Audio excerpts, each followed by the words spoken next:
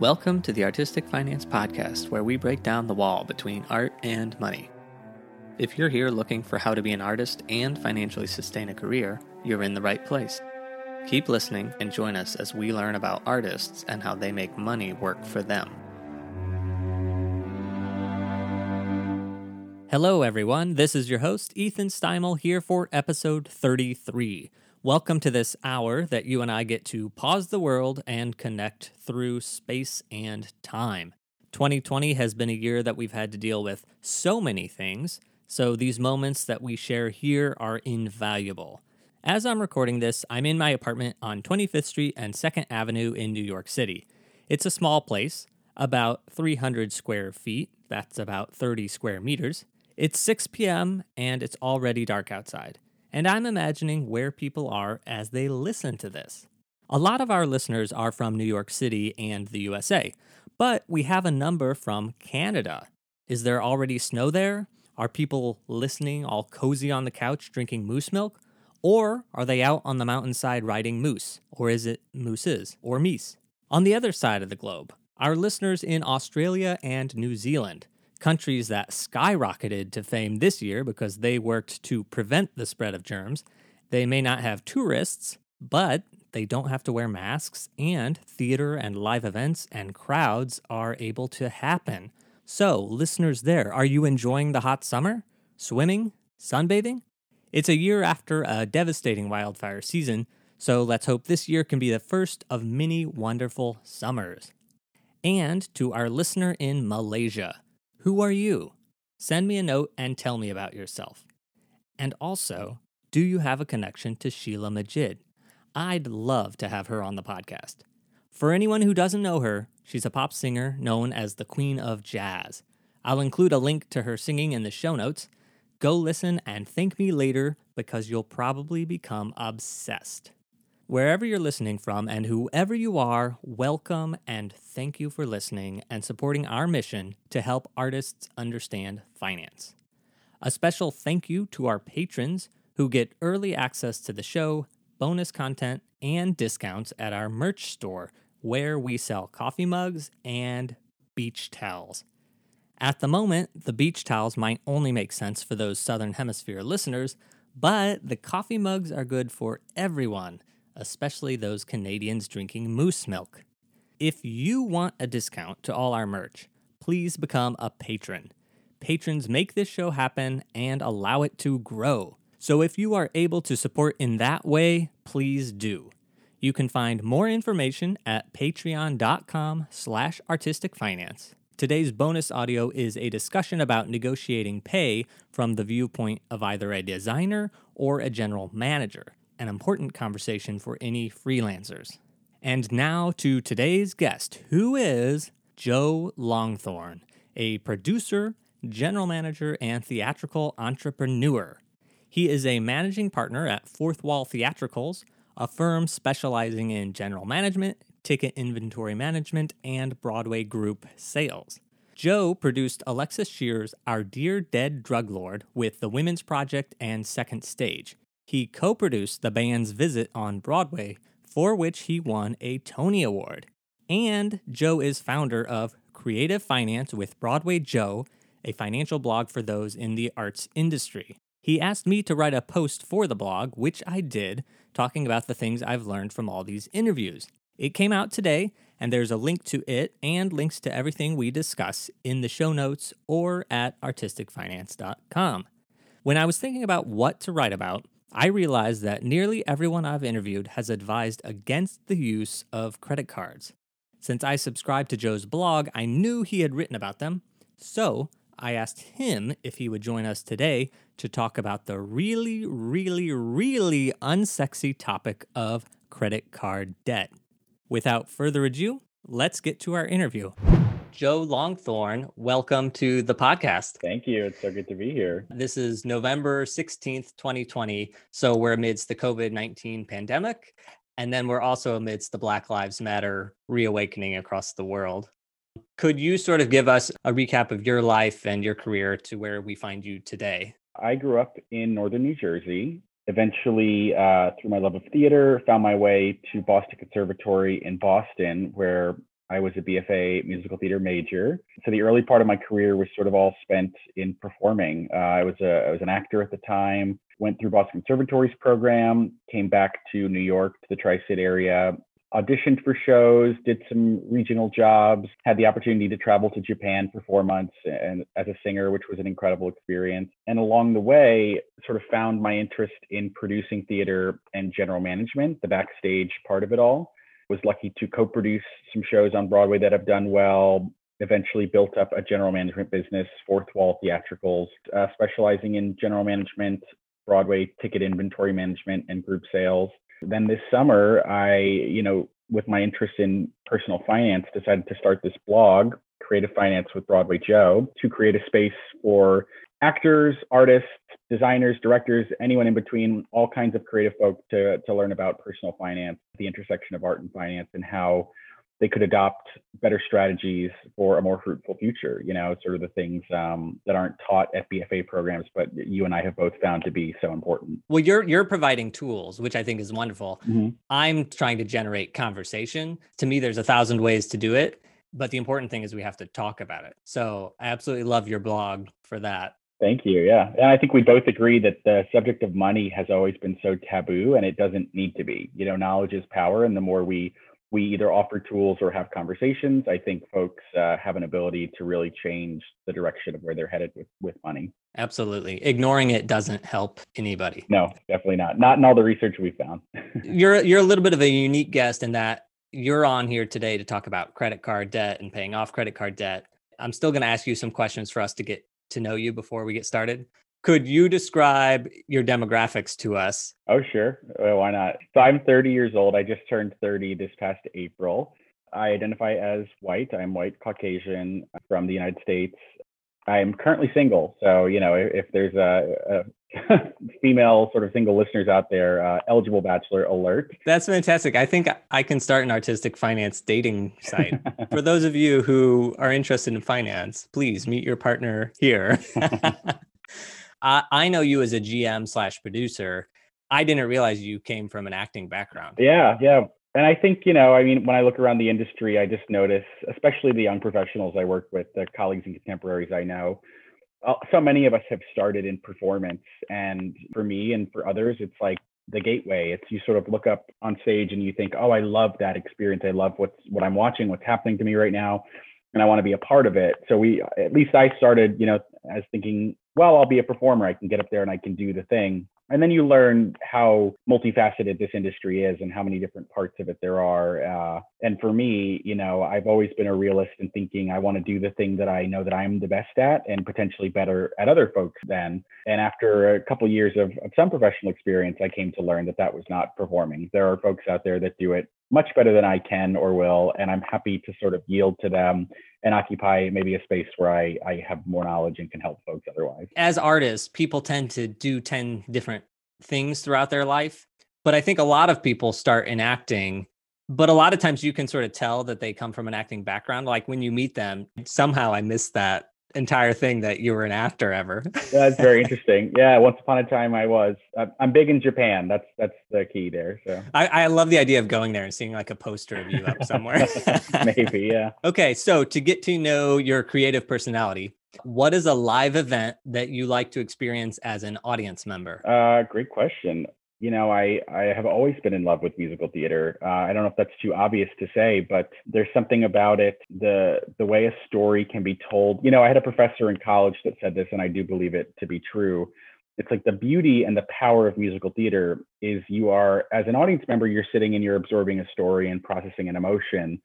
And that in itself is a beautiful thing. But in a musical, a song starts in a musical because the emotion for the character is so overwhelming that they can't just say it, they have to sing it. There has to be music that comes along with it.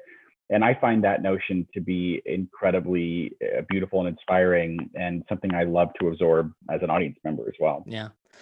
What is a piece of art that you like? Ooh, piece of art. I'm really partial to, maybe you know him, Chihuly. Dale Chihuly is a glass artist, and just happened that when I was in Boston at the Museum of Fine Arts there in Boston, there was a Chihuly exhibit that came through my junior year. And I got to go with some friends and sort of witness what this man does. And his work is breathtaking. Really probably most popular, well known for his chandeliers. I think he does a lot of like hotel installments in Vegas and all different parts of the world, but it's really breathtaking work. It's just blown glass, and he's an incredible artist. It's like something that is really interesting and sort of striking to witness firsthand for me. It is beautiful. And I've seen it often in botanical gardens. Yes. It seems like everyone at some point has had a Chihuly exhibit Yep. with blown glass next to similar Yep. plants, similar flowers. Okay, so now jumping to your financial personality, are you bad or good with money? I was formerly bad with money, I would say. And then I do believe that everyone can learn at some point, and along the way I learned. And now I would say I'm probably pretty good with money. If you had to look back on your timeline, at what point would you be like, there is where I decided I was good? You know, the answer is it's really only about a year and a half ago. It's not that far back in my timeline of adulthood. I see this a lot in my friends too. And I think when you approach 30, and I turned 30 in April, you start to think about your life differently. You start to think literally the 20s are over, and you know, your youth is behind you in a way. You know, I still feel like we're pretty young people, but you start to think about what the future is going to be. And for me, you know, turning 30 is a chance to evaluate a decade in your life. And so when people ask me, what does it feel like to turn 30? It's like, well, I can only really think of what it felt like to be 20 actually, and how different I am 10 years later. And it starts to make me think about what I'm going to be when I'm 40 and how I'll feel when I'm 50 and 60. And you really start to take life seriously as a long story and a long journey. And you start to look at the people that are in your life that are already into their older age, and you think, what is this later phase of life offering them now? And what will I want and need, and how will I live when I get to that point? And so, you know, the way it hit home for me, obviously, is you start to take finance and personal finance very seriously. That's amazing, because I remember being 21 and reading in Money Magazine, if you start at age 18 and you save $5 a day, you'll be a millionaire by the time you're 60. And I was like, 21, I'm 3 years too late. I got to get going here. I know. And that's, you know, I think about that a lot. It's the hardest thing in the world to convince a young person the power they have, the power of time and of compound interest. But if you can connect and you can make them sort of understand all the power and potential there, gosh, those are your biggest allies, aren't they? Time and compound interest can do so much for you. Last week's guest, Stan Kay, that was the point he really wanted to emphasize, was start young, compound interest. Okay, do you, Joe Longthorn, do you worry or think about money on a daily basis? Yeah, I would say I don't necessarily worry about it, but I think about it on a daily basis, absolutely. And there are good and bad, there are pros and cons there, you know, in thinking about money constantly. One might look at it and say, well, if you're thinking about it constantly, then it's actually some kind of addiction that you need to shake, and you need to sort of get that out of your mind so you can enjoy the other pleasures in life. But I don't know, for me, it's a good practice and a good system to think about it every day. I am the kind of person now that I track everything to the penny. I track exactly how much I make and how much I spend on a daily basis. And it's super important in my long-term planning to understand exactly, you know, what my snapshot day by day looks like. So I enjoy it. I actually do get joy from the process of thinking about it. So yes, I'm an everyday kind of person. And I don't think you have to be. You know, I think my advice to folks would be, you can think about it every week. You can set a system where you're checking in with yourself once a month, but to have a regular practice of staying in tune with what's going on financially in your life is super important. And I know on your blog, you emphasize tracking your expenses. Like, you'll throw into all the posts, are you tracking your expenses yet? Are you tracking your expenses yet? For me, I've never been one to track them steadily. But what I will say is that if you track them for a short period of time, at least, you then sort of start to see trends. You start to know yourself. I think so. I think as an exercise, absolutely. I think if folks were to just do 1 month, you know, what would happen is, at least it happened for me, and it's happened for people I've talked to, you are surprised by the result. I think, you know, oftentimes people understand exactly what they're doing month in and month out. And then you sort of look at everything microscopically, and all of a sudden you realize, oh no, I'm off by a bit. I'm off by a couple, maybe $100, a couple $100. And if there's little room for error, it's just important to be on top of it and to sort of be disciplined. So yeah, I think like as an exercise, just even doing a month can be super helpful to someone. Yeah. David Bach, in his book, The Automatic Millionaire, he tells a story about how, because his thing is the latte every day or the Starbucks every day. The latte factor, yeah. Yeah, the latte factor. Thank you. So he's that guy. And so of course he goes on all these news programs to talk about this. There's some TV hosts that make plenty of money, right? And he said he went on and the TV host sort of got angry at him and got pushed back and was saying like, "Are you kidding? Just by tracking my expenses, like that's not going to make somebody become a millionaire." Or that's not like, so he got pushback from a specific host. And he said he like talked to the host a year later. The host off air said, "Yeah, so I looked at my expenses and I was spending upwards of $10,000 just going to dinner like after work."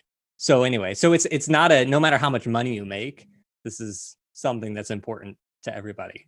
Yeah, I think, on the psychological side of it, granted, I am no expert in this area, psychologically, but I think you start to convince yourself otherwise. If you're not looking at it and tracking it specifically, you will mentally create roadblocks to allow you to spend more money. I can think of the way I was before I became as disciplined as I feel like I am now, but you start to make excuses. You say, "Oh, well, no, I haven't really done that many times this month. I haven't gone out and bought a latte at the local coffee shop or at Starbucks." But if you look at it and it's like, "Oh, I actually did it twice as many times as I thought I did." And that's where it starts to creep up on you by not looking at it sort of specifically. You start to create excuses or allow yourself the chance to go out and spend a little bit more money than you should otherwise. Okay, so now let's get to the discussion that we're all here for today. Yes. Paying off credit card debt. So you reached out to me and you said, "Hey, will you write a guest post on my Creative Finance Broadway Joe blog?" So what I did was I thought, okay, well, I've had, about 50 interviews. I'll look and see, what do people keep saying? One of the themes that came up was credit card debt. This is not something that I have had an issue with in my life. Like in my total life, I've maybe forgotten to pay my credit card like once or twice a month, but I don't consider that credit card debt. Like I had the money, I just forgot to pay. So this is not something I went looking for in my podcast, but almost every guest has cautioned against the use of credit cards. I noticed that you have actually a couple blog posts about credit cards. And so I thought, well, this would be perfect for Joe to come here and tell us what you know about credit card debt. Oh, I would be thrilled to. The subject of credit cards, this is a doozy. So yeah, here's the thing. I mean, credit cards are potentially, these amazing assets, these amazing vehicles we have where you can spend money on credit. You can, in my world, like getting rewards from a credit card. I mean, I pay for most of my vacations with credit card points. I am able to use those points for any number of things: tickets, hotel rooms, groceries. So there is a real asset there. On the other hand, I think credit card debt specifically is probably one of the great American crises that we do not talk about. It's a tricky, slippery slope, credit card debt, because once you get into it, then it's really hard to claw your way out. In the same way that compound interest can be so good for you in investing, the same mathematic principle can really be awful for you on the credit card side. If you start to accumulate a bill that is accumulating interest, the whole thing will sort of snowball out of control eventually if you're not diligent in paying it off. So there are pros and cons here in talking about credit cards. What I find, is that it's actually a lot more common than people think. I think one thing I've noticed about credit card debt, when I've had some myself, when I see friends going through it, is that you feel like it's the only happening to you, when in reality, if you look around the room and everyone who was in a little bit of credit card debt had to raise their hand, I think you'd see a lot of hands go up in the air. So there is a little solidarity in knowing that it's not just a personal experience necessarily. I do believe it's a crisis that our society is going through, and we have to sort of educate. We have to put the tools in people's hands to get out of it and then stay out of it. That's why, again, it goes back to keeping a budget. The best way to not overspend is to know exactly what you're spending. But yeah, credit card debt can be really, really tough to deal with. Yeah. Just in case folks are sort of unaware of the grand picture here, credit card, you are spending money that you don't technically have. You're borrowing money from a bank in essence. So anytime you swipe your credit card, you are accumulating this bill, and then at the end of each month, the bank is going to come ask you for that money. But the whole idea, they're offering you money on credit. They're essentially running a tab for you, and then it's your job to pay the tab, or they're going to charge you this interest rate on the money that you haven't paid back yet. But maybe that's a good way of saying it out loud and framing it as, to completely understand how a credit card works. It's a gentle reminder to yourself that you are borrowing money from a group and an institution. Typically, if we're talking about like a Chase or Bank of America, this is a conglomerate that does not care about you. It doesn't care about you as the person. They're willing to lend you this money, and then they're going to pay a premium if you can't pay it back right away. Since you phrased it as credit card is borrowing money, which is totally true, because the way I view it is I'm always thinking it's my money that I'm using the card to pay for, but that's not actually true. I'm borrowing the money to pay for it until I pay that money. But it's different than a mortgage or an auto loan because those tend to carry, I guess, lower interest rates because we think like, oh, a car is something you absolutely need to function. And then we think a house, that's growing your wealth. So I guess that debt is sort of looked at as like a good thing that we need, but credit card debt is a bad thing. You've sort of touched on it very nicely. So the difference being it's good debt and bad debt. And the reason we sort of define it that way is, again, it speaks back to, how are we preparing for retirement? How are we saving enough money to sort of enjoy the financially free part of our life? If you're investing in the stock market, you are hoping, anticipating, I think most folks would say you could hope for an average return of 8-9% on your investments versus credit card debt. A lot of these credit card companies are going to charge you upwards of 15, 16, 17, sometimes as high as 20 and above % on your credit card. The whole thought here being you will never be able to keep up with that. The money that you've invested in the stock market, if you're getting an 8% return and your credit card's charging you 18%, that credit card debt is going to snowball and build up much faster than your investments could ever keep up with. So that is bad debt. Versus, to your point, a good debt, we can talk about a mortgage or student loan considered good debt because, yes, you're borrowing at a much lower rate. You're borrowing at, hopefully as close to 3%, 3.5%, so that in theory, your investments are still outpacing your debt. But you have this good debt. If it's a home mortgage loan, then you're paying into home equity. So that's the money that you're paying towards your mortgage loan every month is still part of your net worth. So yeah, that's a very good distinction to make, I think, the difference between good debt, bad debt, and it really speaks to sort of what we hope to accomplish in our investing in the stock market in theory. Okay, now that you're saying it and listening to it, I'm like, a credit card at 18% just sounds atrocious to me. And yeah, it's commonplace. Like, I mean, that's where the numbers sit, and it's a hard thing to stomach. Because I think for me, like I pay off my credit card every month, so I'm thinking, well, the interest rate doesn't really matter to me. If I forget, then it really is going to matter really soon. Yep. In terms of paying off debt, what is the best strategy there? And it's something I've written about. There are two sort of mainstream strategies. A very simple one would be the avalanche method. One is the snowball method in terms of paying off debt. With the avalanche method, you are paying the minimum on all your cards. In theory, if you have a couple of credit cards that might be carrying balances, you're paying the minimum on all of them, but then you're paying any extra money you have towards the card with the highest interest rate, because long term, that is going to save you the most money in paying down your debt. Versus the snowball method, not as mathematically advantageous, but psychologically has a whole different component to it. The snowball method, you're actually paying off the card that has the lowest balance first. So you can just wipe that card clean, don't have to think about it, and then you're on to the next one, so on and so forth. I prefer the snowball method. I found that sort of seems to make more sense, especially in a community of artists. I mean, we are an emotional community, an emotional industry, and money is emotional, and I'm sure that's come up before in your interviews and it's come up before in my conversations with folks, but there's an emotional aspect to it that if you can win an emotional battle in paying down these debts and sort of being proactive about it, that has just as much merit as you might save a little bit of money long term or not. Dave Ramsey, who a lot of people know. Yep. I'm not a fan of him, but that's a side note. But he sort of only allows for the snowball method. He just ignores the avalanche method, and he says the only way to pay is the snowball method. And it is because of that psychological reason of if you don't see yourself making progress, you're just going to stagnate. Yeah. And I can agree with him there. I think you're right. I don't agree with everything, but that's, to me, it seems to make sense. Yeah. Let's say you have 3 different credit cards. Is it worth it to sort of combine everything? Like aren't there companies that you can put it all with them and then just pay them like a singular loan? Yeah, so there's a couple options there.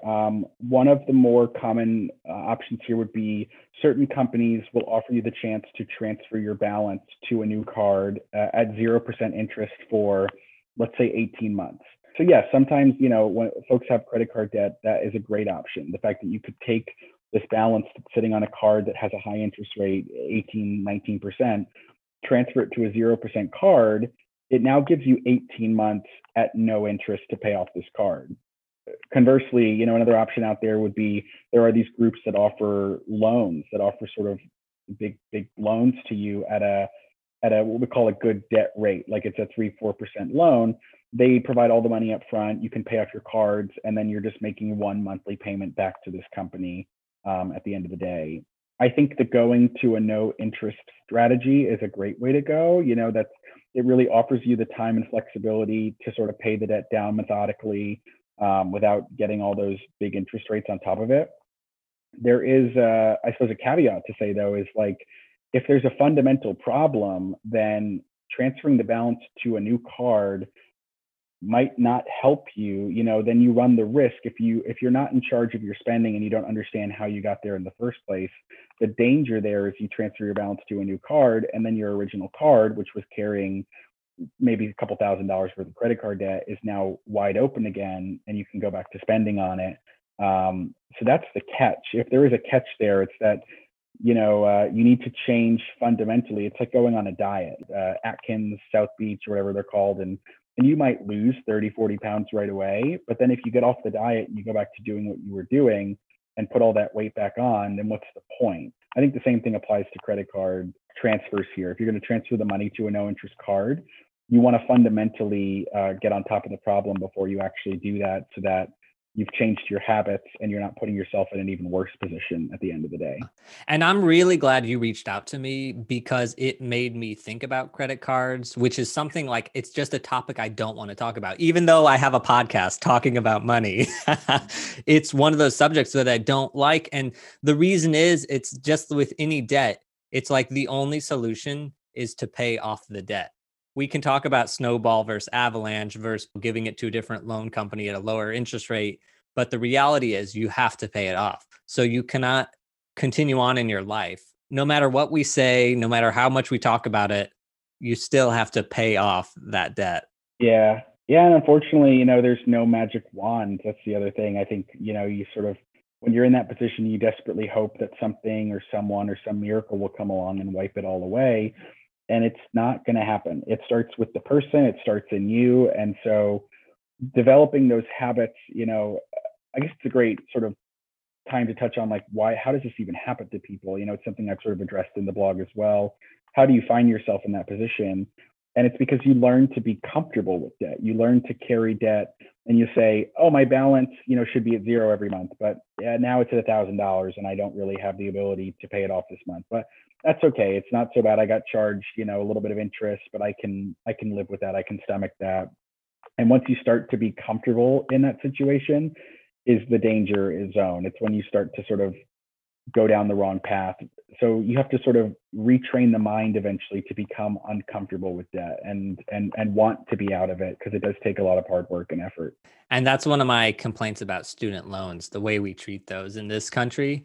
It bothers me that we let people start their lives in debt because they have no choice but to be comfortable in debt. I think that's just a slippery slope of, well, I have $100,000 of debt already starting out in my life. So it's just a way of life. It's the same way you can't convince an 18-year-old how important investing is. It'll be hard to convince that same person how detrimental sort of a gigantic student loan debt load could be for them.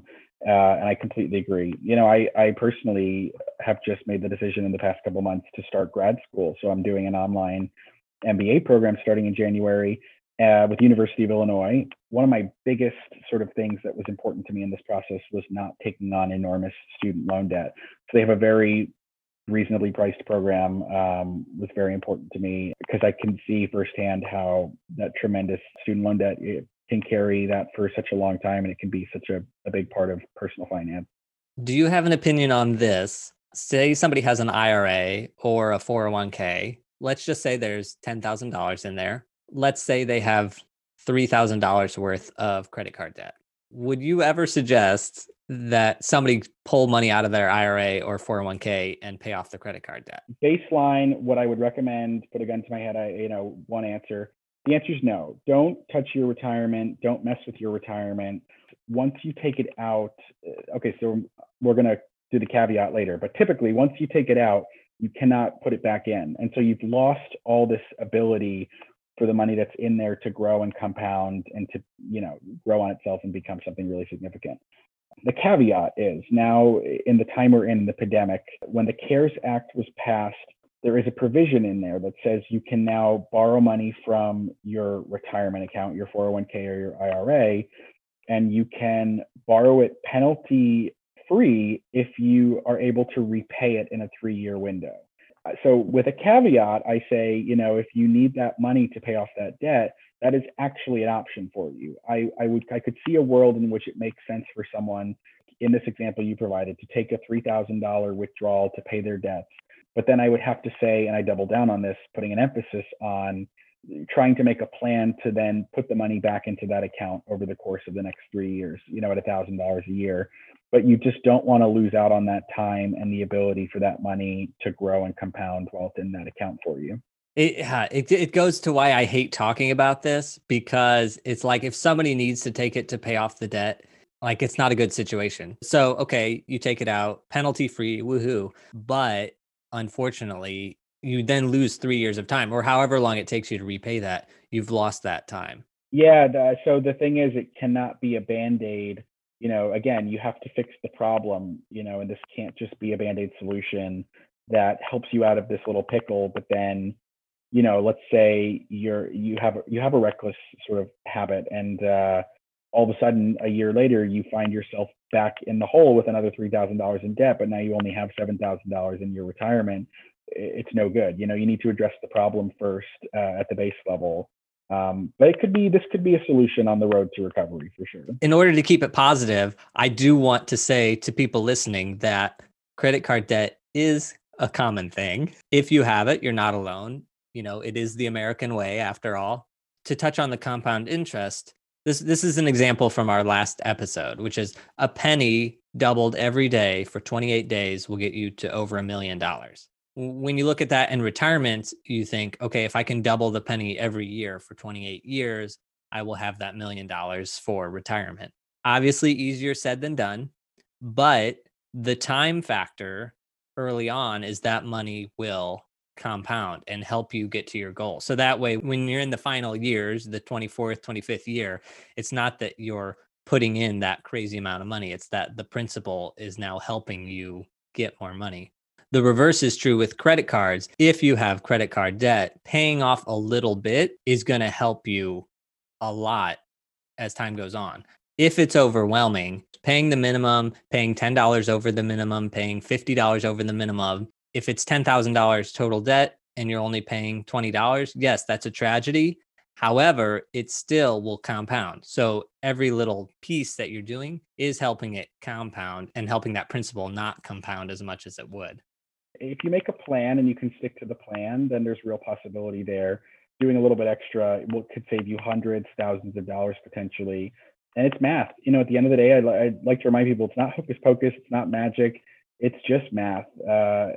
Again, so if you can sort of give yourself a little bit extra, it goes a long way. And on the investing side as well, to sort of keep it positive, I think one misconception folks have about retirement is that retirement is something that happens to you when you're 60 or 65, like that there is an age attached to it the way it is, because that's what we see happen sort of 90% or more of the time in American culture. The only sort of fun thing to insert there is you and I probably know folks that have been on the podcast about FIRE community, the term FIRE, financial independence, retire early, sort of this crazy idea that you could shell away huge amounts of your paycheck, upwards of 60-70%. And then there are people in this community that are retiring when they are 30 years old, our age, or younger even, or in their early 30s. It just goes to, again, show the power of compound interest, that both the pros in sort of what you can do on the investing side, and then if you apply it to paying down debt, it really goes a long way in sort of softening the blow and getting out of that hole all the quicker. You and I are over 30. If you're 30, over 30, and you're just getting to this and you're thinking, oh my goodness, I can never be part of the fire community because I'm already in my 30s. No, you can still, like, even starting in your 30s is better than starting in your 40s. Starting in your 40s is better than starting in your 50s. Starting in your 50s is better than starting in your 60s. And then, of course, like, especially in the artistic community, nobody ever wants to retire. I always say plan for retirement. Oh, our bodies are going to stop working and we won't be able to physically work anymore. But is anybody really going to retire? So it's not like you have to retire. You can sort of factor a little bit of working in there. True. And it's, thinking about what I want to do as a producer and the kind of career I want to have, that's exactly right. I hope to be working in theater for a long, long time. I could see myself producing well into my old age. I see mentors and folks in the industry that I look up to that are producing, we'll call it an advanced age, and they're doing amazing work. That's so exciting. I think the benefit here in treating finance seriously, in saving effectively, and really understanding, how to use these retirement accounts to your advantage, is you can actually get to a plateau where you are not working for your money necessarily. You're working, it's strictly for the passion, it's for the love of what you're doing, and it not being dependent on that paycheck, on that salary, then gives you the freedom to sort of explore any creative, professional, artistic outlet that you want. I mean, how nice would it be to find yourself in, let's say you're in fire and you're pursuing something like this aggressively. All of a sudden you're in your 30s and your 40s and you don't need to work for the paycheck to sort of support your bills and support your lifestyle. You've actually built a nest egg that affords you the ability to do all of it. That's a really exciting notion. Yeah, it applies everywhere, but in the arts specifically, we hope to work in this field for a long time, but having the security to do that is just a really exciting notion, I think, too. Because we're talking about fire, so it's actually not anything we've talked about on the podcast. Let me ask you, have you found people in the arts that are also part of the fire community? No, not specifically. So I wonder if we should do a search at some point and see who's out there and who's like really pursuing this. It's hard. It's a thankless lifestyle in some ways. It demands a lot of discipline and a lot of respect. And when your friends are going out to bars and drinking after shows and maybe taking trips and whatnot, you might not be doing that because you have to stick to sort of this prescribed plan and what you've decided you've set out to do. So I don't know that it's right for everyone. It's an interesting idea, I think, just to think about and to learn about and to understand.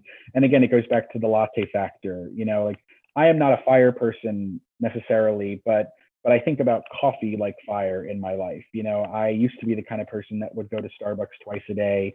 I'm spending upwards of $8, $9, $10 on coffee daily. And then I took a look at that when I started budgeting. I said to myself, oh, that is far too much money to spend on coffee. Because then the power of what that couple hundred, almost $1,000 a year could do for my retirement, it just really hits home in a different way. So maybe you start to identify where fire exists in different parts of your life. And I think that's a really valuable way of looking at it. Every little bit helps. Like all those little things that we don't really think help. Why pay $10 extra on the credit card? It's not going to help me pay off the $10,000. No, it will. Like, it will help you. I think side hustles are important too. It's not even something we have touched on or maybe have time for today, but I think diversifying your income, it can be really important so that you have income coming in from lots of different places. And having a side hustle, if you can make $30 a day just doing something extra, that's $1,000 a month, give or take, more or less. And then, so if that equates to $12,000 a year, if just that extra $12,000 a year, you take that and invest it, you can retire well before 60. You'll retire. I mean, everyone's financial snapshot is different in the way we spend money, but if you were investing $12,000 a year, then you'll be at fire in no time. Finding ways to diversify your income and then putting the gravy, as it were, like into something useful, like a tax advantaged account for retirement, it goes a really long way. In the artistic world, well, the artists I've talked with, money isn't super important to people. That's part of the reason I haven't found any fire people, because it's not their concern per se. It makes me think of my Swedish grandma, actually, who believes in lagom, that you only take just what you need from life. And I think that's a really nice way of thinking of it. Yeah, for sure. 2 more questions before we wrap up. what can we do, you and I, to stress the importance of finance and savings to our fellow artists? Such a good question. It is what we are trying to do, isn't it? I mean, the most valuable thing that any of us will have is the knowledge.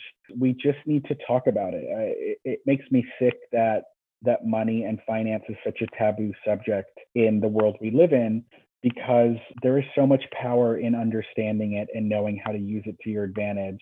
So I would advocate this for ourselves and for anyone we come in contact with, and the folks that come to our podcast and blog and want to learn more about finance. Spread the word. Don't be afraid to talk about money with your contemporaries.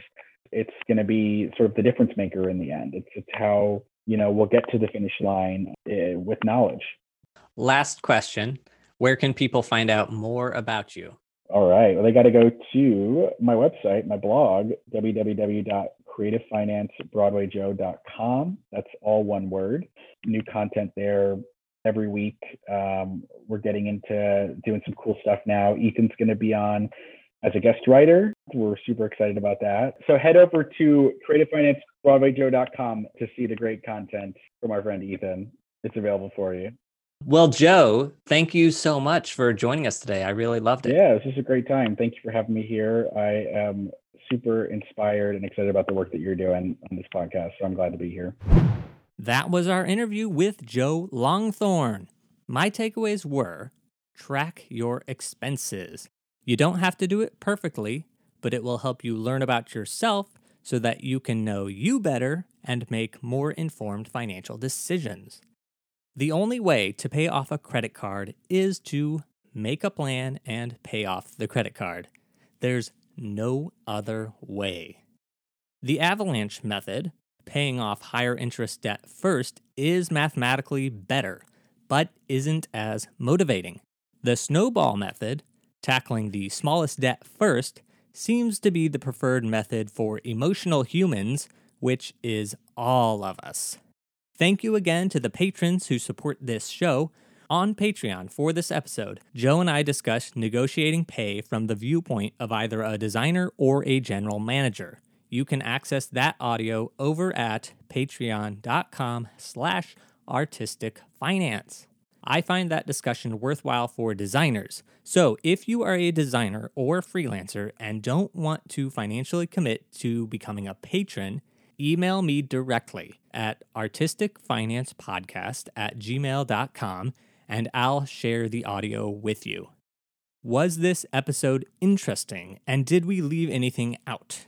Let us know by leaving a comment on Facebook or Instagram at Artistic Finance, or on my Twitter at Ethan Steimel.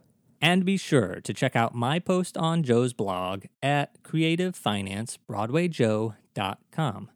That's it for today. Until next time, break a leg. Thank you for listening to Artistic Finance. Find more information on our website, artisticfinance.com. Please subscribe to our podcast and please leave a rating and review. Artistic Finance is produced in New York City by Nicole and Ethan Steimel. Producing consultant Ann Nygren Doherty. Graphics and website by Josh Cutler. Music by Chang Liu.